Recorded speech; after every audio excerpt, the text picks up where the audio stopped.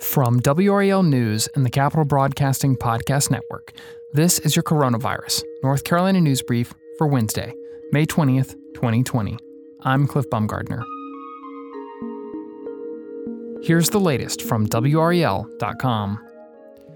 Today, Governor Roy Cooper said that enough progress was being made to contain the spread of the coronavirus to allow for an end to the statewide stay-at-home order that has been in effect since March 30th. This Friday at 5 p.m., the state will move into Phase 2 of a three-phase plan to reopen the economy and allow a gradual return to public life. While Phase 2 is the end of the official stay-at-home order, vulnerable people are still encouraged to stay home, and remote working is highly encouraged whenever possible.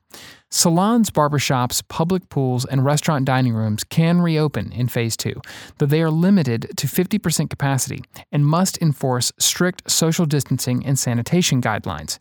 Many other businesses, including bars, nightclubs, gyms, and other indoor fitness facilities, will remain closed, as will entertainment venues, such as movie theaters, museums, and bowling alleys.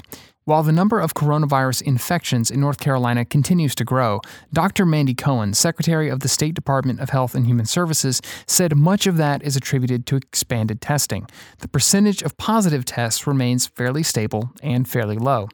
Cohen said hospitals still have capacity to handle an influx of COVID-19 patients, noting the number of people hospitalized with the illness has remained flat in recent days. The Wake County Board of Commissioners approved granting small business loans up to $50,000 at Tuesday afternoon's meeting.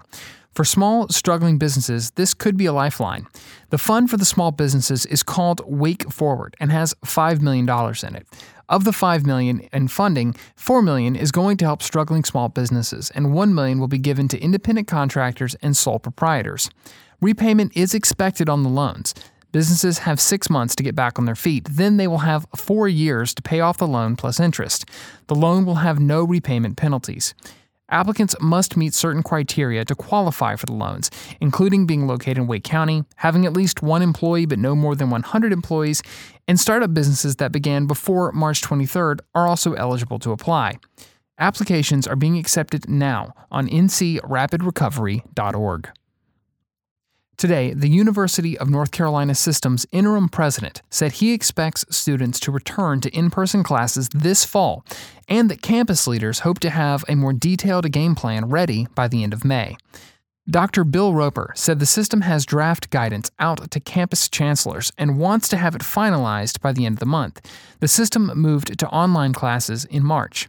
Roper told the UNC Board of Governors, quote, "We're optimistic, leaning in and expecting our students, faculty, and staff to return to classrooms, labs, and libraries this fall," end quote.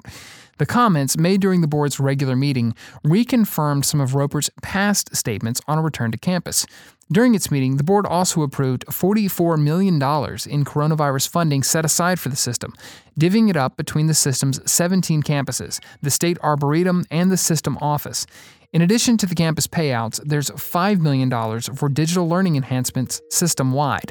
The General Assembly also appropriated another $50 million or so in direct funding to certain campus programs during its recent coronavirus session, primarily programs for COVID-19 research and to help teaching hospitals attached to the UNC system campuses.